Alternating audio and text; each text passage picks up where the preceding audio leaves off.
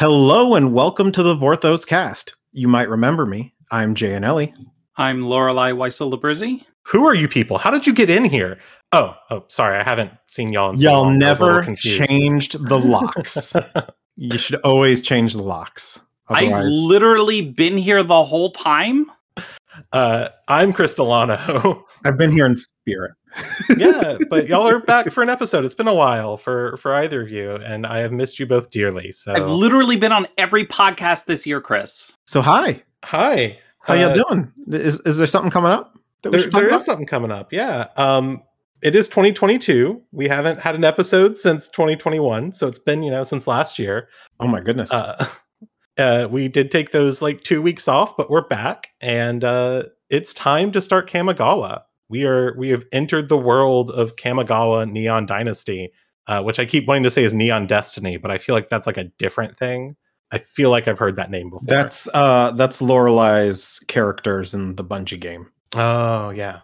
What? Neon Destiny characters. Oh no! I'm not running any neon shaders. I'm currently on Fetid Copper on my Titan. I've been thunder crashing a lot. Yeah.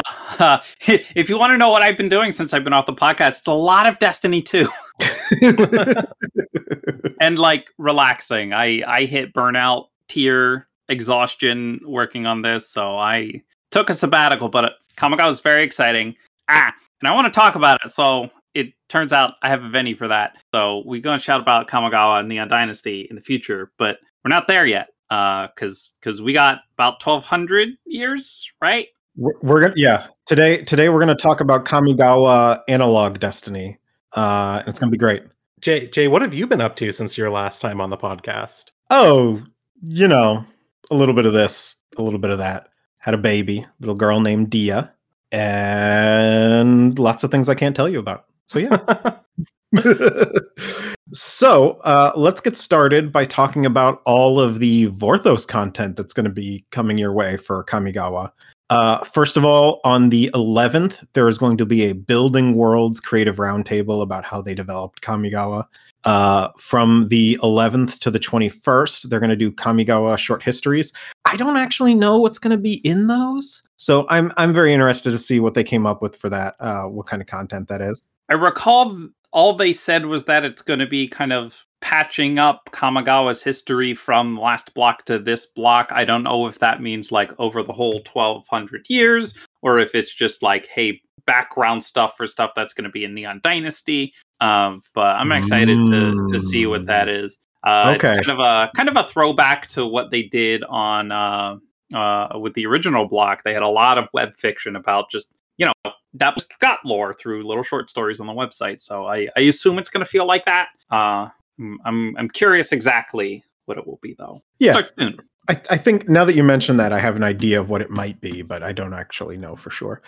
And then the week after that, starting on the 24th, according to this tweet Arena just put out, we're going to have the web fiction over the course of, is that right? Is that 3 days? The 24th, 25th, 26th? I feel like I've heard 24th, 25th, 26th, 27th as well, but I know it's going to be 3 days. We're going to have it all by the 27th, which is a Thursday. It's going to be a lot of story, y'all. It's going to be a lot of fun. Yeah, okay. 27th is the start of official preview weeks. There will be one of the fancy initial preview streams. We'll know the entire story by then. I know why we're getting the story before the preview season. I'm sure Jay knows why we're getting story before preview season. I'm very excited for everyone to know why. It's great. Like I said, I'm very excited for this set. I didn't miss being the only person on the podcast who didn't know what was going on. This is an old feeling. It's been a while. It's good stuff. All right. With all that, let's dive into the world of Kamigawa. So Kamigawa is divided into two primary worlds, or two primary realms that exist in balance with each other. There's the material realm and the spirit realm. In the material realm, this is what we exist in. You can think of it a little bit, if you want to think of it in Theros terms, think of it a little bit as there is Theros, where the mortals live, and then there is Nyx, where the gods live. There's sort of a similar setup with Kamigawa, although the way the spirit realm works is a little bit different. So in the material realm, Most human civilization is around Toabara, which is the plains in the center of the known plane.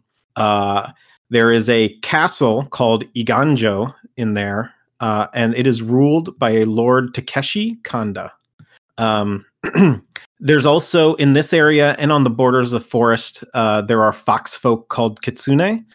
They kind of sub in for elves in this setting. They are very long-lived.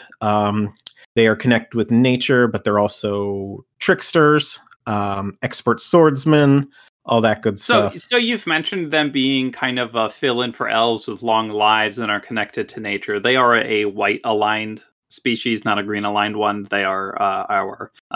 Kamigawa does the thing where humans are in all 5 colors, and then every color has its own individual peoples. Yeah. So want to be clear that this is all white-aligned stuff. So they're like the stand-in for elves. So you're saying there's no elves on Kamigawa? Correct. How are we going to get Brian on these podcast episodes? He's just not. He's not going to bother. So what I should know about the Kitsune is, yes, they in cards they appear all in white, but in the stories they live on both the plains and in the forest. So it's implied that they are very like white-green aligned. Then there's Minamo Wizard Academy, which is located north, if I recall correctly, of Iganjo. And that's very bold of you, acting confused as if I'm going to fill in remembering anything about the map of Kamigawa other than Iganjo being roughly in the middle. It is, it's a confusing map. I have the exact cartography written down in a document. I'm just not going to bother pulling it up right now. It doesn't really matter for what we're talking about. The Wizard Academy is it's where the humans go to learn magic. There's also a large swamp called the Takenuma. And in there is where the rat folk live. These are our black aligned creatures. They are called the Nezumi. But you could call them, they go by either the Nezumi or the rat folk, just like the Kitsune might also go by as the fox folk. The Takenuma is a big kind of desolate swamp that has grown in recent years, or at least in recent years in the 12 to 1300 years ago timeline, because of the Kami War. And we'll get into what that is in a second. Yeah, you keep saying things like so-and-so is, or so-and-so, it's was. This is 1200 years ago. So like the emperor in Iganjo Castle is not Kanda anymore. It was Kanda. The Kitsune did live there. The rat folk did live there. We don't really know where they are now or what they're doing. At least I don't, because I don't get to see the world building documents like some people in this podcast do. So then you have the Jukai Forest. This is a huge swath of forest that the borders are unmapped. Part of the reason it's unmapped is because of the Orochi, the snake folk who live there. The snake folk who had like 4 arms, 6 limbs. Yeah. Not very snake-like, but they had legs and 4 arms, and the ladies had boobs. Why? Let's just say it. The ladies had boobs. There were boobies. Yeah, because it was very confusing. We know that they hatched from eggs. That is like depicted in the art, but they had boobs. I hope that they've changed that and they've just said, over the 1200 years, no more boobs on snake ladies.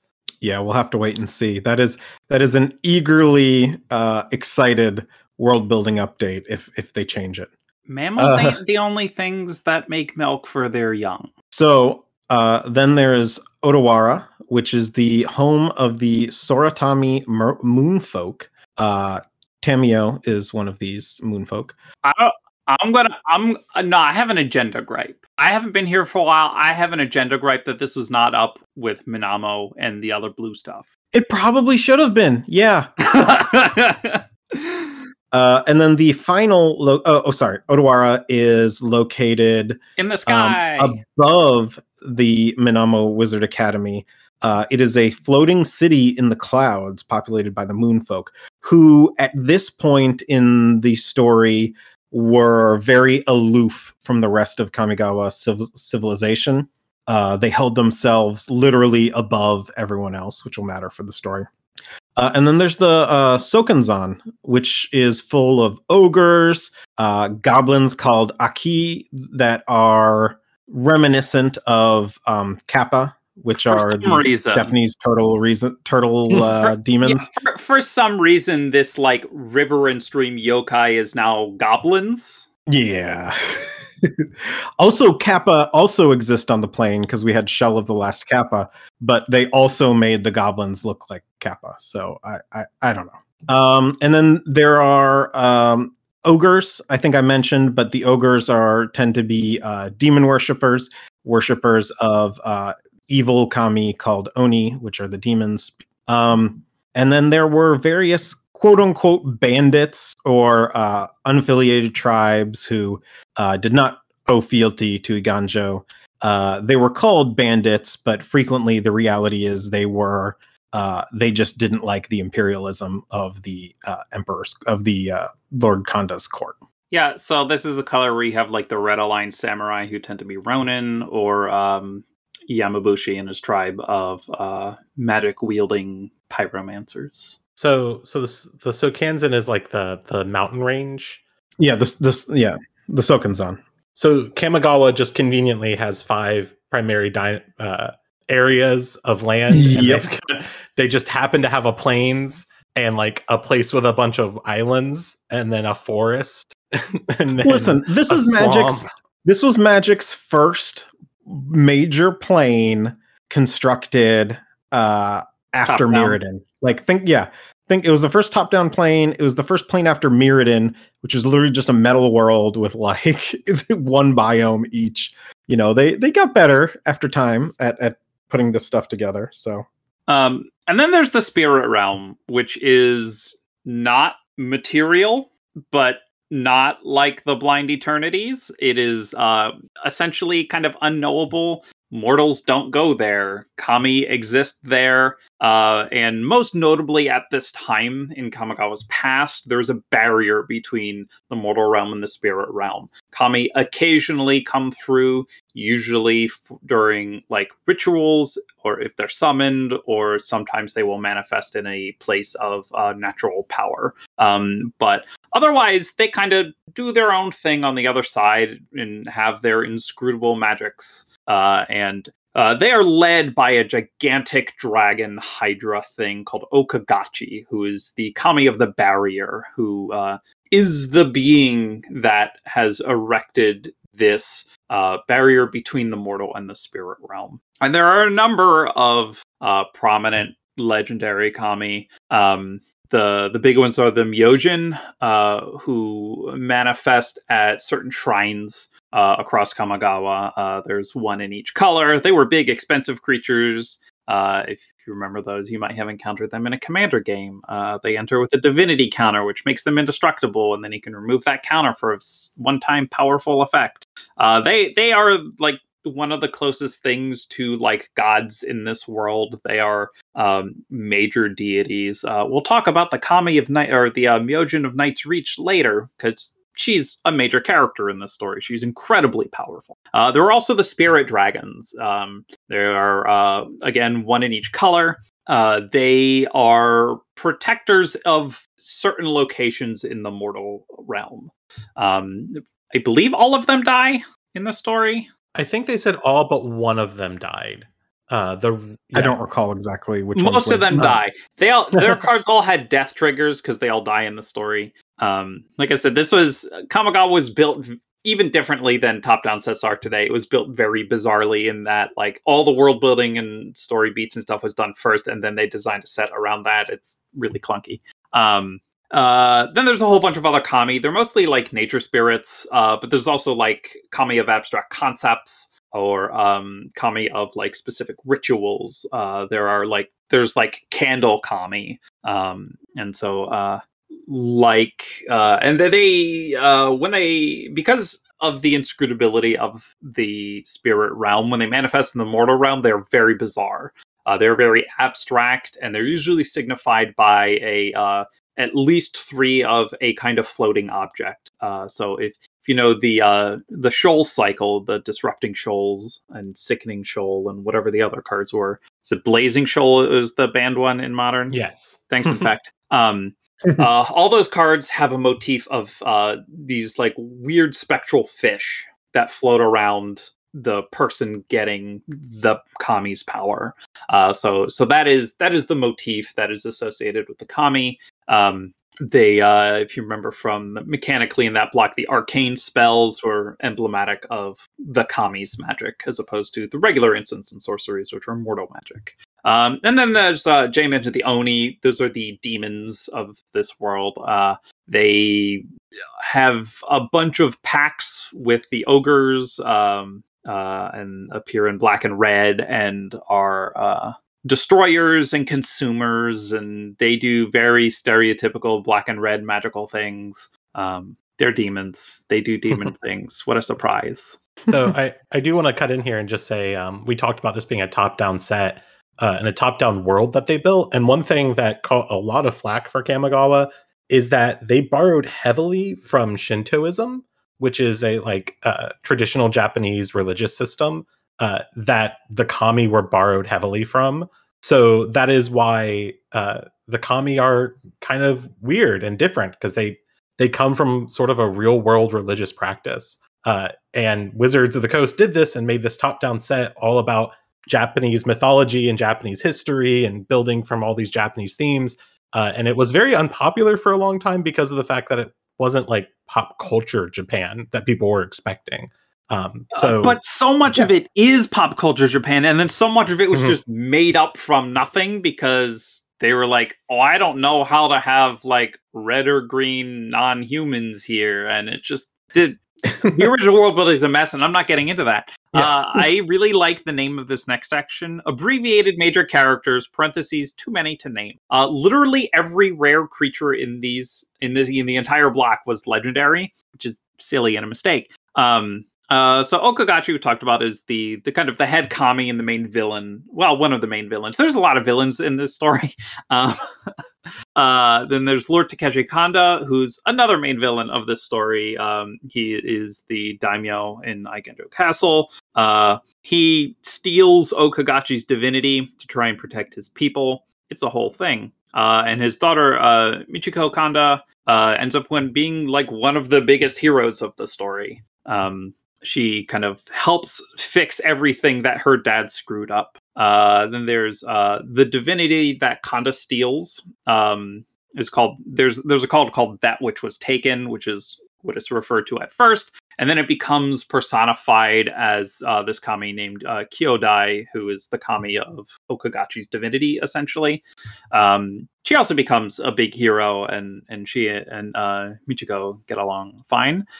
There's Scallywag Toshiro Umezawa, who is a ronin and magic user and criminal and gang leader, and he's the big anti-hero of this world. One of the things this set tried to do was like, hey, it would be nice if we break out of some of our narrative character issues and stereotypes in the past and have a black-aligned protagonist and a white-aligned antagonist, and then they kind of screw that up because the main antagonists are really not white in this. But we'll get to that part.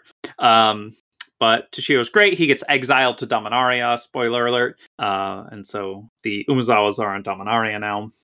There's Hiretsugu, who is an ogre and a demon worshiper. You may have seen his card previewed for Neon Dynasty because he's still around after 1,200 years, thanks to a very special thing that happens to him in the story. It's great. He likes chaos and destruction. Then there's Myojin of Night's Reach, who is one of the other main prominent kami from the story. The Myojin lends Toshiro a bunch of her power, and they strike deals kind of back and forth throughout the story. And she's manipulative and vengeful and really just not a nice entity at all. But I think we talked about her when talking about the history of Dominaria too. Yeah, she intersects with the Nicol Bolas storyline in Yeah, so the in Time Legends Spiral. It's a whole thing. the Legends 2 cycle, the Kamigawa cycle, and the Time Spiral cycle form kind of a super trilogy. Sort of. With basically it's the same author for all of them, and he carries through many of the characters and themes. Yeah. So yeah, basically he ties together the Kamigawa and Legends 2 stuff in Time Spiral. Yep. And also ties the Homelands comic to it too. It's bizarre. Time Spiral was weird. And then lastly, there was Mochi, the Kami of the Crescent Moon. His card is just called Kami of the Crescent Moon. He's one of the real villains of this story. He is a blue-aligned Kami who works with the Moon Folk, who are like the real villains of this story. For as much as the Illusion of Night's Reach is manipulative, Mochi is 10 times so. He is a devious little trickster, little bastard man spirit is what he is. But remember, mochi is delicious. I love correct. mochi. Yeah, if I were to describe the story of Kamigawa in one sentence, it would be Mochi and Toshiro try to out-con everyone else in order to win. Yeah, well, sort of. Jay, how about you tell us the story of Kamigawa in more than one sentence? Because I have not read these books. But preferably in about 25 minutes. Can we do like 20 minutes? All right, let's do this. All right, so now I've mentioned before, Kamigawa was the original block took place about 12 to 1300 years ago. It's in there somewhere. There's not an exact date, but we can date it based on things Nicol Bolas says in Time Spiral, which was the intent of the author. Again, it forms sort of a super trilogy. The first novel was Outlaw, Champions of Kamigawa. So at the beginning, we see Lord Kanda's crime. He, with the help of others, a moon folk, one of the wizards from Minamo, they pierce the veil into the spirit realm, and he goes inside and steals that which was taken, or as it's also referred to, the taken one, which when he comes out is a sort of stone, and it is said to have been Okagachi's divinity. And he takes it basically to ensure his reign and the reign of his little fiefdom empire that he's building into perpetuity. Because he did this, Okagachi was not a fan of this. And most of the kami end up going to war at Okagachi's behest. And so the Kami War ignites for 20 years. And so these nature spirits, essentially, that people used to worship, that lived or were embodied in various things, suddenly turned on humanity, started manifesting, looking very weird and abstract and attacking people.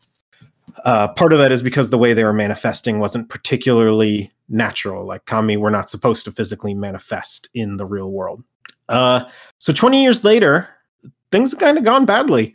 A lot of the empire that Kanda had created has sort of crumbled. And even the town around his castle has fallen to ruin, more or less.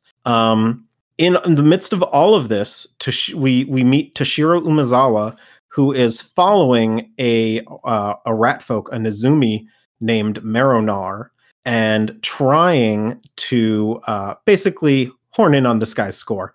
He knew the rat folk had something they were brewing up, so he was following along, and his plan was let them do what they're going to do, and then take whatever their winnings were for himself. Well, he accidentally stumbles into a moonfolk plot that, at the time, moonfolk are like nearly mythical on the plane. They can fly, they have all sorts of magical powers, and Toshiro is quickly on the run for his life because he saw and overheard something that he was not supposed to about some sort of moonfolk plot. We'll learn more about as the story goes on. He ends up enlisting his old ally, the ogre shaman Hidetsugu. Excuse me. He enlists Hidetsugu's help in order to figure out what's going on. Hidetsugu's kind of scary because he's a big, scary ogre who worships Chaos Oni, the all-consuming Oni of chaos. But the ogre ends up sending his apprentice with Toshiro to figure things out. Meanwhile, Michiko has learned that her father had stolen something or done something he wasn't supposed to that was the cause of the war, and she's trying to figure it out. She ends up escaping the castle, and she, along with a party of retainers or people who are close to her, I'm not going to name them all. There's like 4 or 5 people. It's not worth it. Her group and Toshi's group end up meeting in the Jukai forest, and the Orochi capture them all. One of Michiko's friends, who's an apprentice at Minamo, kills Hidetsugu's apprentice, which sets off what is called the Reckoner Oath. So Hidetsugu and Toshiro are Hyozen Reckoners. It's like iceberg reckoners. The idea is that if you kill a reckoner, all the other reckoners are obligated by magic and the threat of death to avenge their death. So if you kill a reckoner, you have to deal with all the other reckoners. Toshiro did this kind of to save his own neck because he was part of a gang that was supposed to take down Hidetsugu, and it didn't go that way, and he talked his way out of it. And the ogre was so amused by him that they did this. So Toshiro ends up escaping the Orochi, kidnapping Michiko when he realizes she's valuable, and escapes to a cave from the Orochi. In the cave, he's approached by both the Myojin of Night's Reach and Mochi, or the Smiling Kami of the Crescent Moon is the full name. And they ask Toshiro for some very specific things. But he ends up pledging himself to Night's Reach, who offers to give him various powers. And he pledges himself to Night's Reach, ends up saving Michiko with his magic, and pledges himself to her, for a price. Yeah, one of our live listeners, their dog's name is Mochi. Different Mochi, to be clear. One Mochi is a very good dog, and the other Mochi is not. Well, the other Mochi's not a dog. He's a kami. And isn't good. No. So the story continues in the next 2 books, Heretic, Betrayers of Kamigawa, and Guardian, Saviors of Kamigawa. The story kind of flows a lot more between these 2 books. So please, you have to read this bullet point exactly, word for word. The lines between the books are as blurred as the lines between the material and spirit realms. My one contribution to the episode, everyone. Great work. Great, just absolutely stellar work, Chris. I'm proud of you. Okay, so we begin with Michiko stuck at the castle again after having been recaptured by her father, essentially. She had basically her I don't know exactly how to describe it. Her minder, her teacher, was a kitsune who helped her escape and is basically banned from the castle now. And she's stuck without allies in the castle and sends a message using the kanji magic, which Toshiro uses, which is basically he inscribes a symbol with a certain meaning into something using blood or some other magical medium. And that's how he casts his spells. Toshiro, in order to defeat what's coming with this Moonfolk plot and hopefully get himself out of the problems he's got with Hidetsugu, now that Hidetsugu's apprentice is dead, Hidetsugu's not too happy with Toshiro either for letting it happen. He enlists 2 new reckoners, Meronar, the rat folk he was spying on at the beginning of the story, and also Kiku, who is she's also an assassin. Let's just leave it at that. I don't need to get too much into her history. Hidetsugu is plotting revenge with the Yamabushi, who are these red-aligned monk-like warriors who are capable of defeating and killing Kami. He basically kills their boss, kidnaps them, and tortures them until they work for him. Toshiro, at Night's Reach's behest, steals an artifact from Night's Reach's former champion, a crime lord. I had the name in here, but I'm not going to bother saying it. It's just going to be confusing. And he steals. There's too many names. Yeah, there are too many. And they all had cards. They don't all have cards. That's a crazy thing. Only about 5 characters from the novel, the ones we mentioned earlier, those are the only characters from the story that really have cards. And the crazy part is, at least one of them didn't get that card until later, until like the last 5 years. That's Okagachi. Okagachi is like the main villain of the entire story, and he appears in a single piece of art that's not even an arcane spell. Yeah, it's a whole lot. Anyway, back to the story. Toshi ends up stealing this power over shadows, which allows him to jump from shadow to shadow as a boon from Knight's Reach. He uses it to rescue Michiko and take her and her allies to Minamo. But as they get there, Hidatsugu, who is not patient to wait for Toshiro, arrives along with his Yamabushi and lays siege to the Wizard Academy. Things go poorly. Toshi steals, in the midst of all this, Toshi steals the Taken One, the rock that is the source of Lord Kanda's power, and brings it to Minamo. But then, of course, Hidatsugu is there. Hidatsugu also ends up summoning the all-consuming Oni of Chaos while he's there, so these mouths just start appearing everywhere, eating things. And so everyone's terrified, and he's trying to get everyone out one by one while not pissing Hidatsugu off any further than he already has. In order to, at this point, he's got too many conflicting obligations. He has pledged himself to Michiko, Knight's Reach, and Hidatsugu. So he uses some of Knight's Reach's power to break his Reckoner oath, but the other Reckoners are not aware of this just yet. So that he can actually kill his fellow Reckoner, which is another thing the bond, the magic ends up preventing you from doing. In the midst of all of this, Okagachi manifests on the plane and like destroys Iganjo, eats like all the soldiers, the whole army. It's the card. And they end up coming back as these kind of twisted spirit versions of themselves. Lord Kanda sees nothing wrong. He's really far gone at this point. He sees nothing wrong with this. And he's like, oh, this is just proof of an eternal army for my reign. Time to go get the Taken One.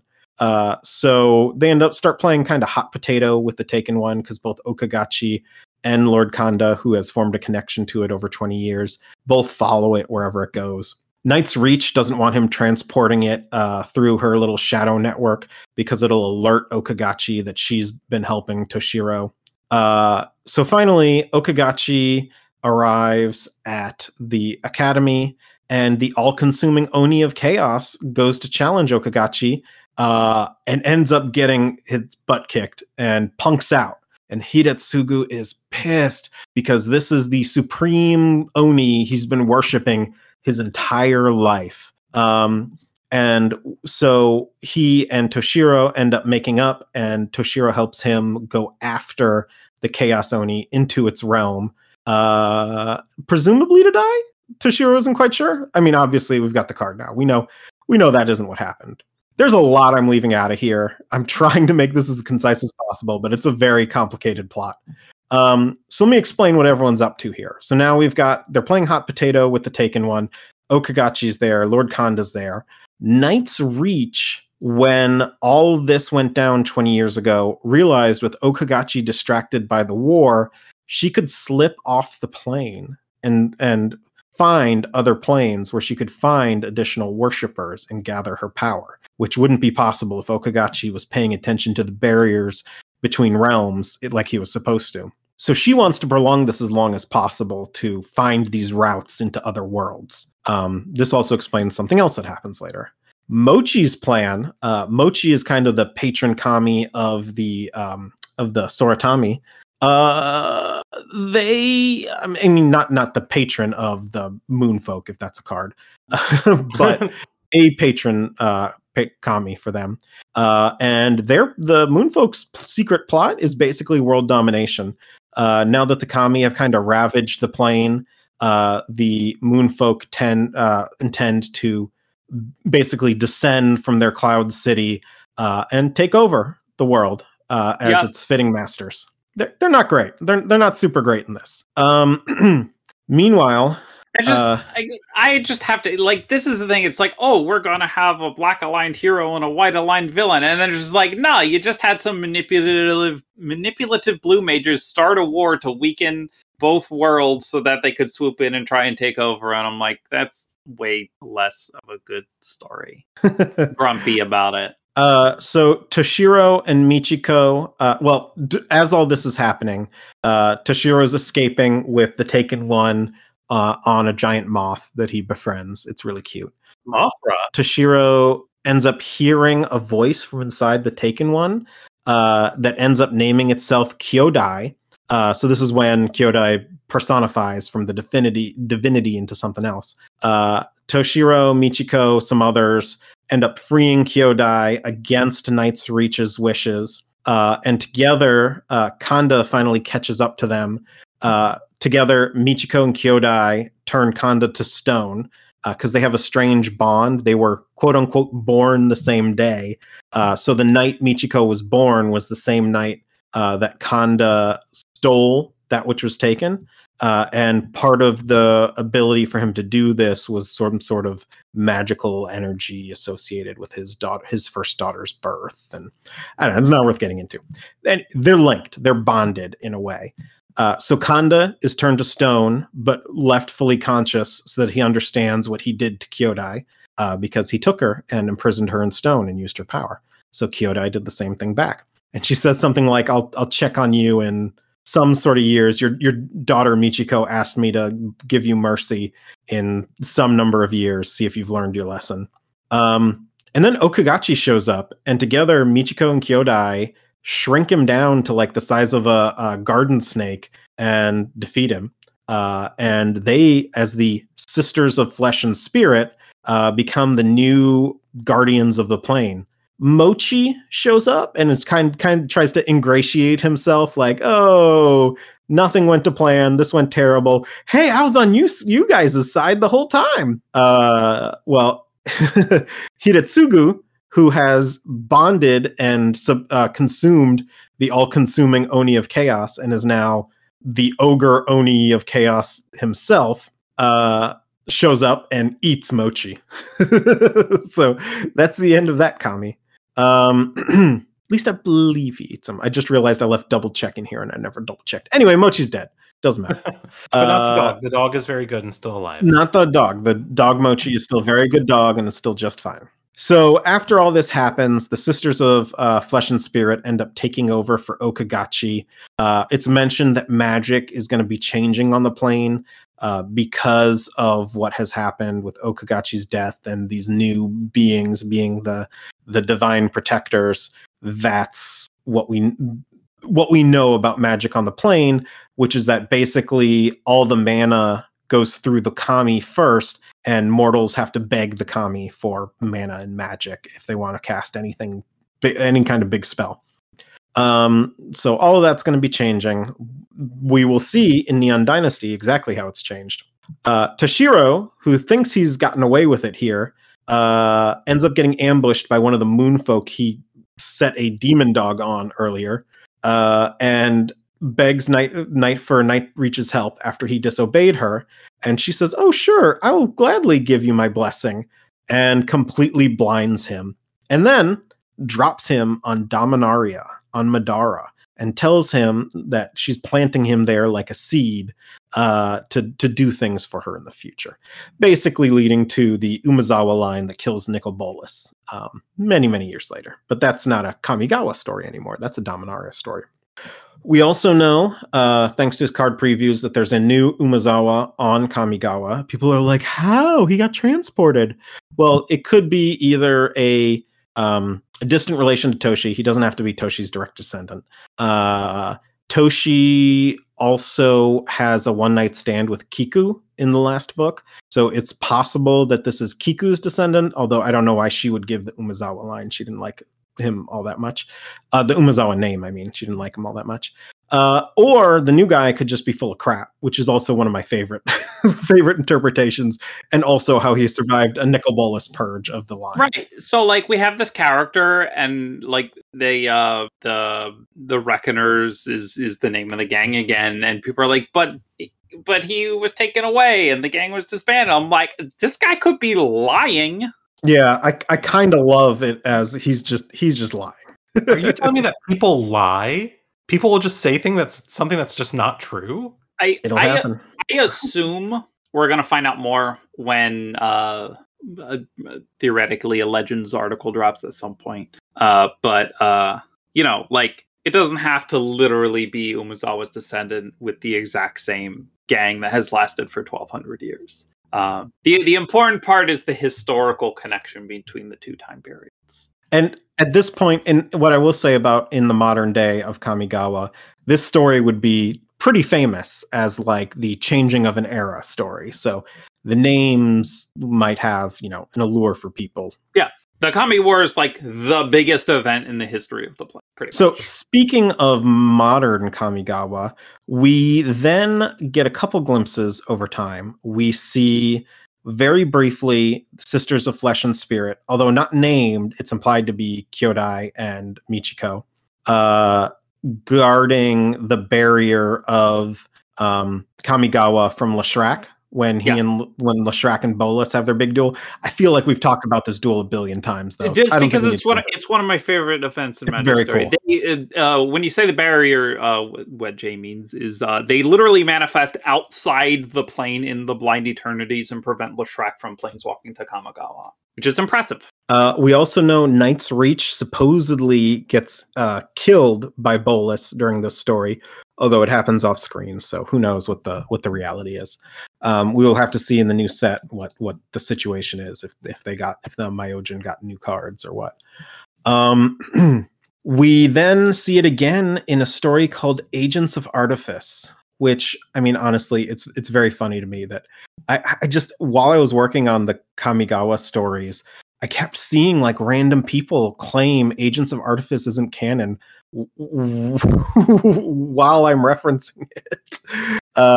No, I don't know where that came from. Of the series of Planeswalker novels that came out in that period, Agents of Artifice, Purifying Fire, Test of Metal, and then there's In the Teeth of Akum and Quest for Karn. There's also The Curse of the Chain Veil. That one's really important. I specifically said novels that came out. So not Curse of the Chain. But like Agents of Artifice is the one that's like the most canon. It's the one that has had the least retcon from any of those novels. Yeah, I didn't get it either. At first I thought maybe people were just confused with Test of Metal, and then some people just doubled down on it. I'm like, all right, well, you'll find out in January. So anyway, from Agents of Artifice, the part we see of Kamigawa is that the Infinite Consortium, which is a criminal syndicate spread across cells on various planes that was once controlled by Nicol Bolas. Tezzeret takes it over, and the whole plot of Agents of Artifice is Liliana and Nicol Bolas manipulating Jace in order to get the Infinite Consortium back. Doesn't quite work out that way. But Jace and a pyromancer named Baltrice end up going on a mission to backwater Kamigawa, to this Nezumi village in the Taganuma. Yeah, in the swamp. And they basically burn it down. Jace doesn't intend to, but the pyromancer is not a very nice woman, and she ends up burning down like half the village. They get attacked because they were betrayed. Basically, it's a whole thing where the chieftain's son was more agreeable to letting them use certain lands than the chief was. So they're going to kill the chief for the chieftain's son so that he would inherit. But then they show up, and it turns out the chieftain's son was lying. And also he was killed by his dad for being a traitor. So everyone's kind of screwed. Things go to heck. And the important part is Baltrice is tall and mean, and that's why we appreciate it. Yes, those things are also true. But anyway, the village burns down. And the reason why this is important is we learn then in the Kaladesh block, when Ajani goes to visit his friend Tamio in her home, which we only see the inside of her home. I've seen a lot of people going, well, why didn't we see like flat screen TVs on Tamio's wall? It wasn't story relevant, people. Let it go. We also meet a Nezumi named Nashi, who is an orphan from the village that Jason Baltrice attacked. So Tamio has adopted Nashi, essentially. And yeah, that's the last thing we saw is this cute little rat folk with his adopted moonfolk brothers and sisters. We know Tamio's husband lives with her, and they've got some other relatives that live nearby, and a big happy family there. Genku, I think his name is. Yeah.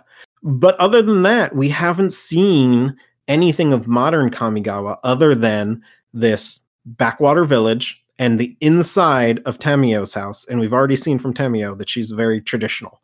So, yeah. And we know she's a good mom, so she probably does limit the screen time for her kids. So there probably is not a big flat screen TV just all over the place in that house. His name is Genku. How did I pull that out of my... I can't remember real people's names, but I remember Tamio's husband's name that was name dropped in one story like 6 years ago. I was genuinely very impressed, Loreley. Like, I was like, that is right. I'd forgotten.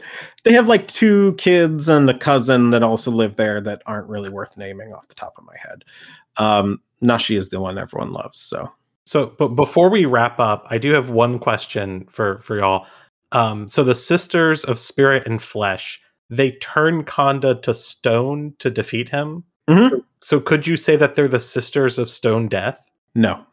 I refuse to rise to the bait, Chris. I refuse. I will not say that. No, they turned Kanda to stone. What happened to him after that? He was just kind of left in the forest. We don't, not a very good fate. Not a very good fate at all. I think it rocks, actually. Oh my god. Sweet Jesus Christ. I think on that note, we should move to final thoughts because we've had 2 terrible puns to end the episode, which I think is just perfect. It's painful even for me, and I am a father of 2.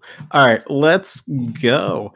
My final thought, Christ, there's so many things to talk about. So much stuff I've been, getting through Netflix and stuff. But what I really want to talk about is COVID. Wear your masks, get your boosties. Just do it, folks. Let's get through this wave together. I'm currently on day 3 of the boosty blues. I will hopefully be better tomorrow, but I have it's like the last day of sinus infection kind of feeling where like I could feel like a tiny little bit in my head, but like no body aches. So I'm almost back to 100%. Yeah, I described it earlier and it stuck with me when I thought about it.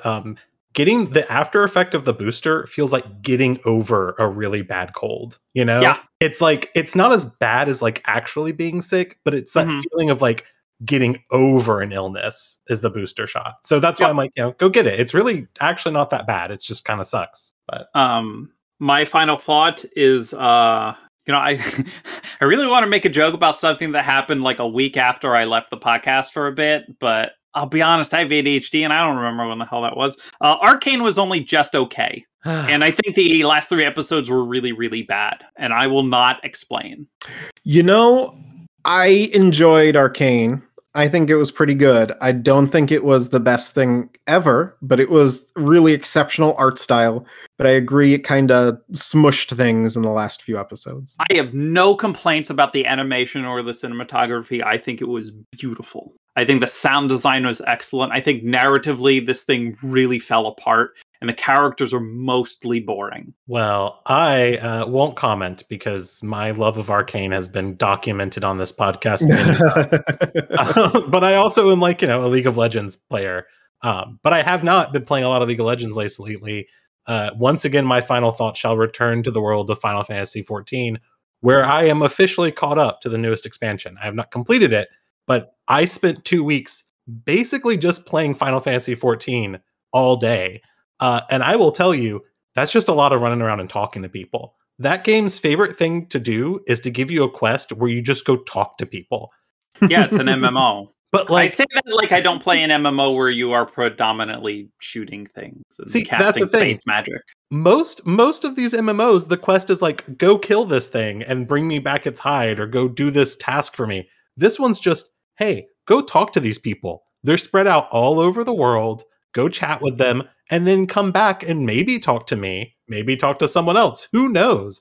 Anyways, it's really fun, and you should play it. I'm sorry, my MMO is an FPS game. You should also play Destiny 2. It's really fun. Witch Queen out February 22nd is going to be really sweet. My wife is in it. My wife is Savathun, also Eris Morn, also the Exo Stranger, but also Failsafe, but also Zebu Arath. There's a lot of wives in Destiny. You should play it if you're a lesbian. It's a good point. It's an excellent legit, Kaido is great, and she may be a big violent space rhino, but I think she's a wonderful person deep in her heart.